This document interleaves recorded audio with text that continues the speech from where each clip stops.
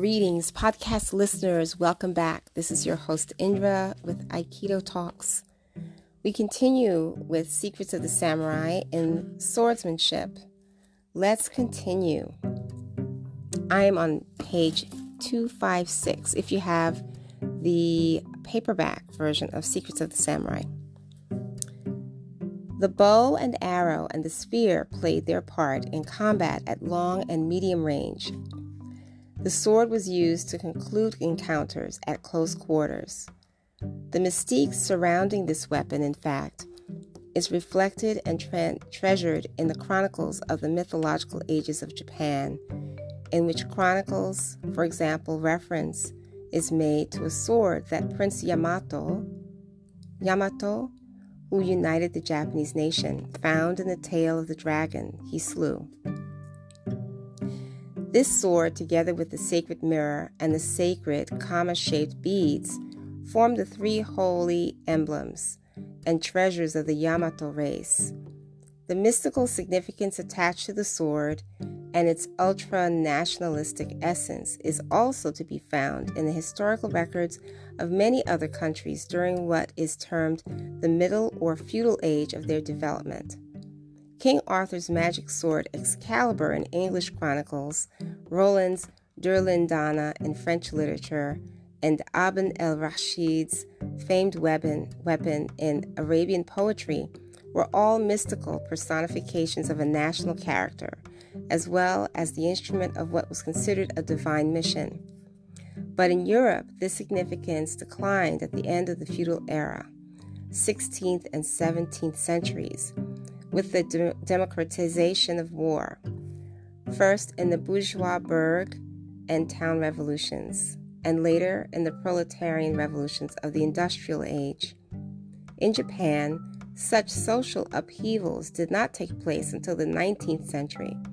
Even then, when certain modifications of social standards were achieved with the promulgation of the Meiji Constitution, 1888, and later under the statutes of the Constitution adopted after World War II, 1946. They were actually modifications imposed upon the Japanese people very late in their history, to which they submitted in the way a man submits to superior force or a calamity he is powerless to avoid. The nation itself had not evolved spontaneously from a feudal to an industrial society, and consequently, even when the imposition seemed successful, it was a surface success, although spectacular indeed, that crowned the apparent sacrifice of older ways. Deeply buried in the hearts and minds of the Japanese people, however, the feudal tradition remained intact, as exemplified by the bushi of the 20th century carrying his katana into battle during World War II, while an even more modern bushi used his short sword, to cut down a political opponent in front of television cameras only a few years ago. The shape of the weapon as we know it today, and as it was manufactured during the feudal era of Japan, evolved from the extremely ancient models made of bronze, later of iron, either on the Asian continent or in Japan. Blades found in dolmens dating back to AD 700 were straight and single-edged, cast in a single piece from handle to point. Gowland, in fact, noted that these long iron swords occupy a foremost position in the dolmens. It is important to note, he adds, that they have only one cutting edge, but especially that they possess one distinctive characteristic, i.e., they all have a perfectly straight back, and are thus distinguished from the swords of later times, all of which have a slight curvature. They varied in size from quite long to very short. Long swords measured from 2 feet 6 inches to 3 feet from guard to point, and the short ones measuring from 1 foot 8 inches to 2 feet. Other forms of straight double-edged swords, heavily laden with ornaments, appeared almost simultaneously with the spreading of Buddhism in Japan during the Nara period, and they closely resembled the pre-Buddhist symbolic swords used in religious ceremonies in Central Asia, particularly in the northern Indian territories of Nepal and Tibet, as well as in China. There were many types of katana. One of the most ancient curved derivations of the ken was the long, heavy jintachi, usually carried into battle by the bushi's attendant. From this weapon was derived the tachi, 24 to 30 inches long, a sword that hung edge downward from the ornate belt, obi, with which the warrior fastened his armor. Before this style was finally discarded in favor of carrying the sword through the belt with the edge upward.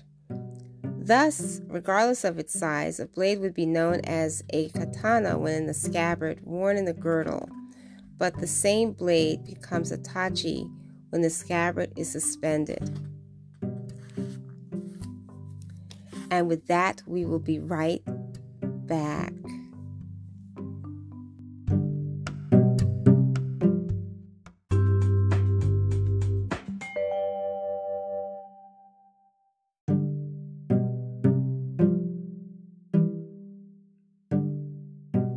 And we are back. So a reminiscence, a memory, a wonderful memory was back in the day during Sugano Sensei's teachings. He would spontaneously talk about weaponry and the battlefield in the middle of class, describing things. Most of the techniques were we would just move all the time, as in how we do in Aikido classes. But then occasionally we were blessed with little snippets of information about, how the butt of the the handle of the sword is used in close range in the battlefield.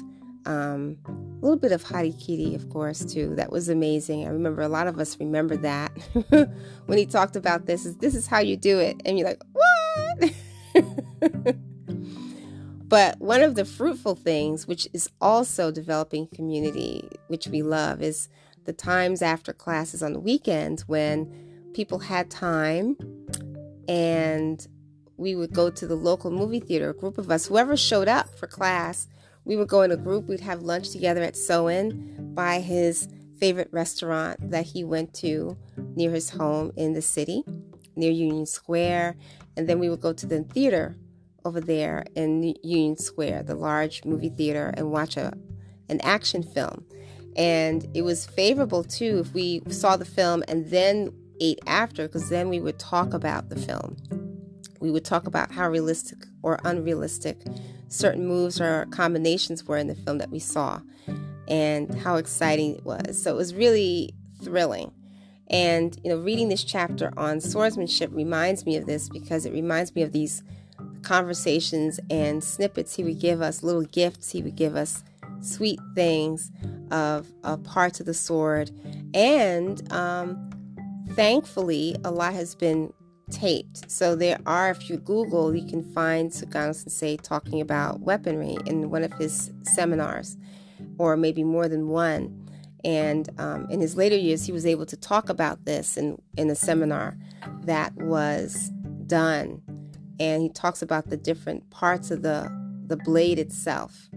And I always remember about the hands, about how, and he would liken it. I remember, I can go on and on about it, but I remember a particular time him describing the cut is like a hammer. That's one way to cut.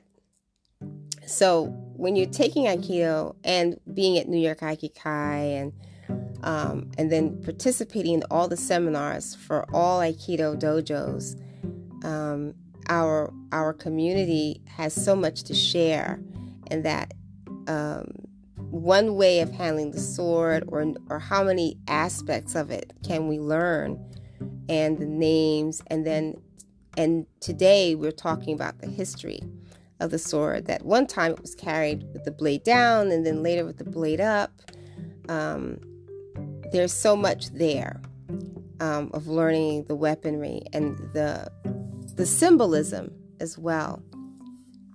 So with that, my dear friends, I will continue next time with some more exciting details of the sword, which is one of my favorite weapons, along with the Yumi and the Ya for Kyudo.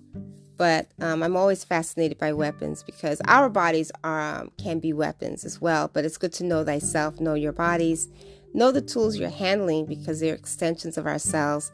And therefore, it's good to take care of them and know them well and have the respect of space for them and hold them where they should be respected, because these are tools that are extending you as the individual, as extending ourselves to the world. And with that, my dear friends, continue to do well, to be happy, to stay safe. Until next time we meet again to read more of The Sword.